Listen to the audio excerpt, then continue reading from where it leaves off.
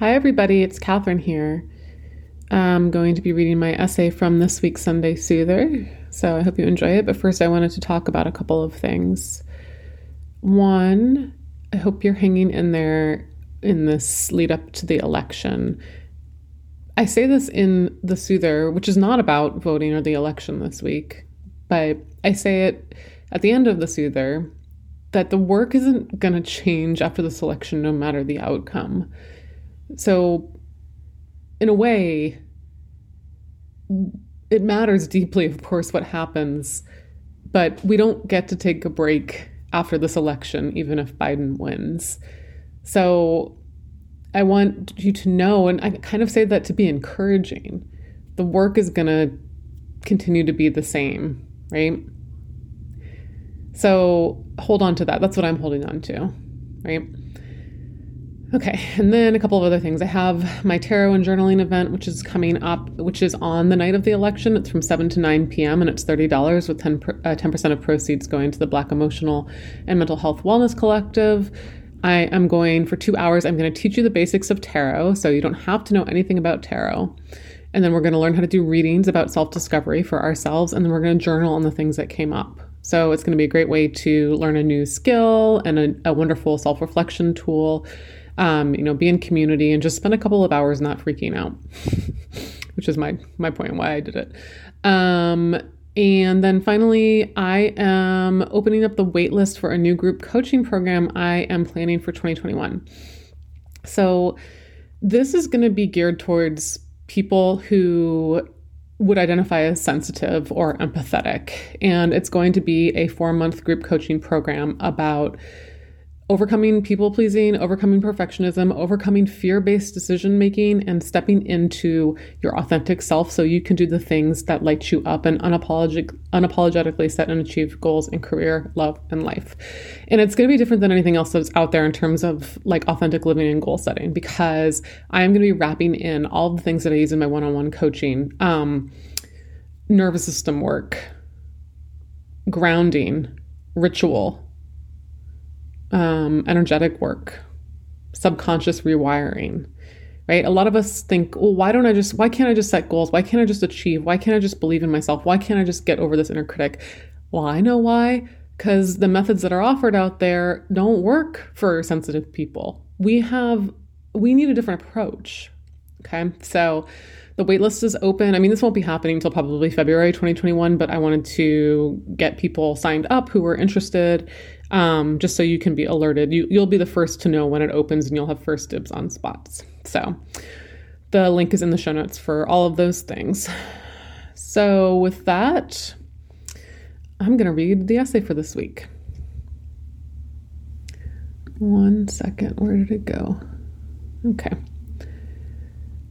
On settling for scraps. Happy Sunday, Soothers. I was minding my business the other day when in my friend Slack, so essential to my well-being these days, somebody shared this article about Shonda Rhimes and why she moved from ABC to Netflix. The short version is this. She'd been in some tense negotiations with ABC overall, and one day was planning a trip to Disneyland. As part of her deal, she had 2 all-inclusive passes to Disneyland. She requested one more for her sister so she could join her for the trip. ABC gave her a hard time about that, apparently, but they did it. However, when her family arrived, her sister's ticket didn't work. Rhimes called an executive to get it sorted. Instead, the exec allegedly replied, "Don't you have enough?" Rhimes was beside herself.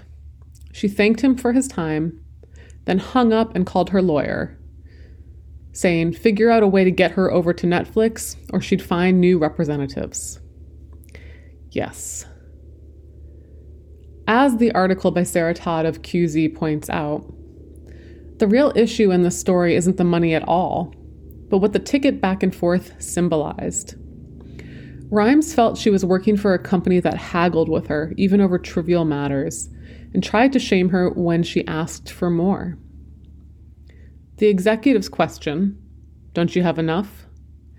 is the kind of guilt trip that managers often use to try to discourage people from asking for raises or otherwise advocating for themselves. Under a certain type of employer's logic, it's simply in bad taste to ask for what you want, rather than settle for what you get. And women, particularly Black women, who violate that norm may be penalized accordingly. Michaela Coel, the creator of HBO's critically acclaimed TV series, I May Destroy You, recently told a relevant tale about her attempts to negotiate 5% of the copyright on the series. Coel recalls one clarifying moment when she spoke with a senior-level development executive at Netflix and asked if she could retain at least 5% of her rights. There was just silence on the phone, she says. And she said, "It's not how we do things here. Nobody does that. It's not a big deal." I said, "If it's not a big deal, then I'd really like to have 5% of my rights." In this case, the executive was trying to downplay the importance of an issue that was clearly important to Coel, and in doing so, letting her know that this wasn't the kind of place that sufficiently valued her work and talent. So this article got me on a thought spiral in general about what it means to ask for things, to feel like you're asking for quote-unquote too much, to have conditioned yourself with settling for less than what you feel you deserve or wanted. It's something I see all the time in people I know and work with, and for a long time it was one of the biggest blockers to my own fulfillment and success. The idea that it was right, it was moral, it was good, it was enough to settle for scraps. In my life, the way I was settling for scraps was multifold.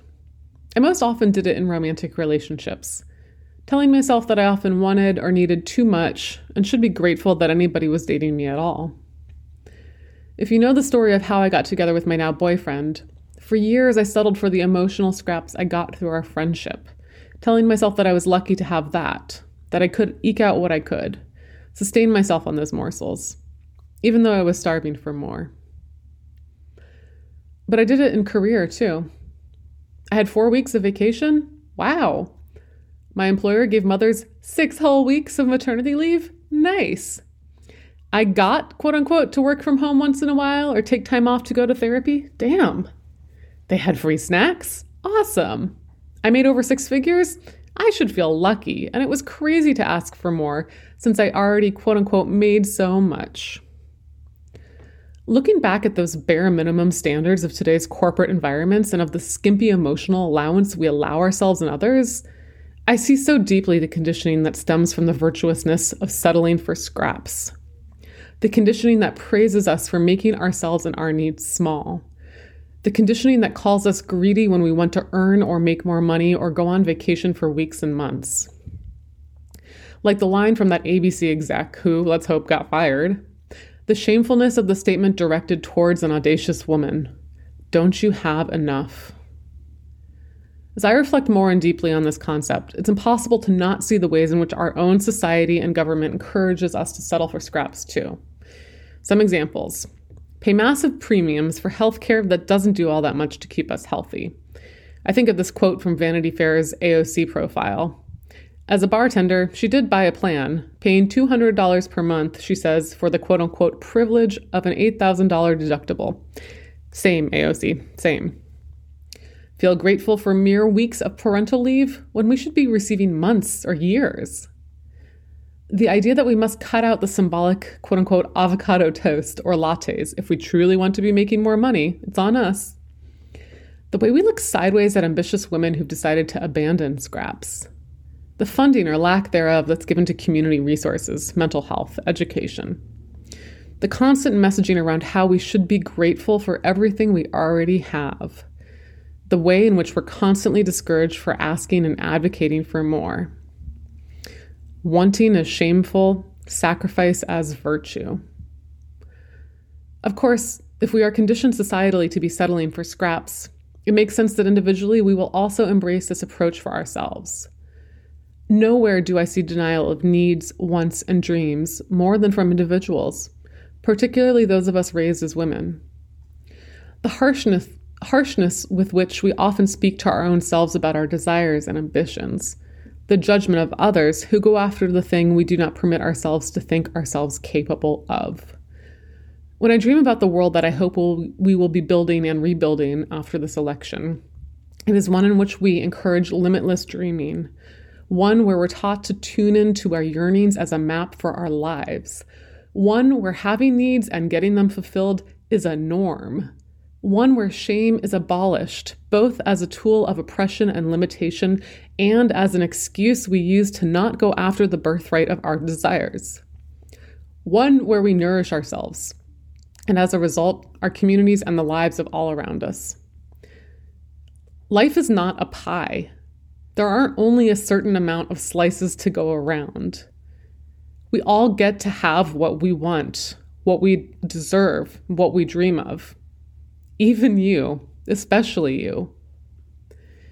But you have to decide for yourself and all those that will come after you that you want it, that you deserve it, that you're worthy of it. And as you can see, society isn't going to do it for you. In fact, society as it's currently set up benefits from you not going after it, because then they get to convince you that the scraps they've given you are enough. So are you ready? Are you prepared to dream for 2021 and beyond and shed beliefs and excuses that hold you back? I hope so. I'll be rooting for you, not on the sidelines, but in my own parallel path, cheering you on with words of encouragement as I do this same work for myself.